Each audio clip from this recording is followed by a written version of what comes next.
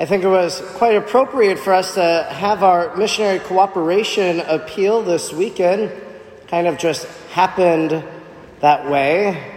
But really, the work of a missionary is that of the Trinity. It's making known the love of God the Father, who sent his Son Jesus to die for the salvation of the world, to rise from the dead and promise us eternal life, so that we might now live in the power of the Holy Spirit. And we saw how the sisters of St. Joseph of Carondelet were quite successful in their missionary works, fulfilling what Jesus said to go and make disciples of all nations. Because as they arrived in Peru and as they lived their life there for many years, the local women became attracted to their way of life. And we heard about the Peruvian vocations now of their religious sisters in that village. And that's the success of missionary work.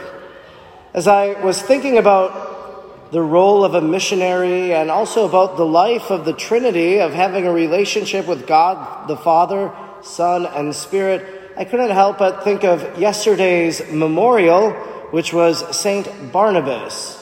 That before the Saturday Vigil Masses, the church remembered this early apostle. He wasn't one of the ones called by Christ, but he was one of the early apostles afterwards and was a co-worker with St. Paul. St. Barnabas himself actually was the result of missionary labors, that he experienced a conversion to Christianity and afterwards wanted to dedicate his life to proclaiming the message of Jesus. St. Barnabas then arrives in a village called Antioch, and he finds the people there to be very devout. He was very encouraged by this, and then he wanted to encourage them to continue to live their faith. When it comes to St. Barnabas's relationship to the Trinity, his very name means son of encouragement. So to be a son means one has a father. And of course, he had an earthly father, yes, but also he had a heavenly father. And so his heavenly father encouraged him in the work that he was to do. St. Barnabas then was a missionary, and he stayed there for over a year to continue to teach the faith and to help that local community. He wanted to convert the nations with the gospel of Christ. And so he labors for the sake of the second person of the Trinity, our Lord Jesus. And then the third person of the Blessed Trinity, the Holy Spirit. St. Barnabas, in the reading from the Acts of the Apostles for his feast day, describes him as a man filled with faith and the Holy Spirit. Just like how our second reading today said that the love of God has been poured into our hearts by the Holy Spirit. He was a man filled with faith and the Holy Spirit, and he had such a profound relationship with the Holy Spirit that at the end of his missionary labors in Antioch, they gathered together for prayer, for worship, and they were fasting.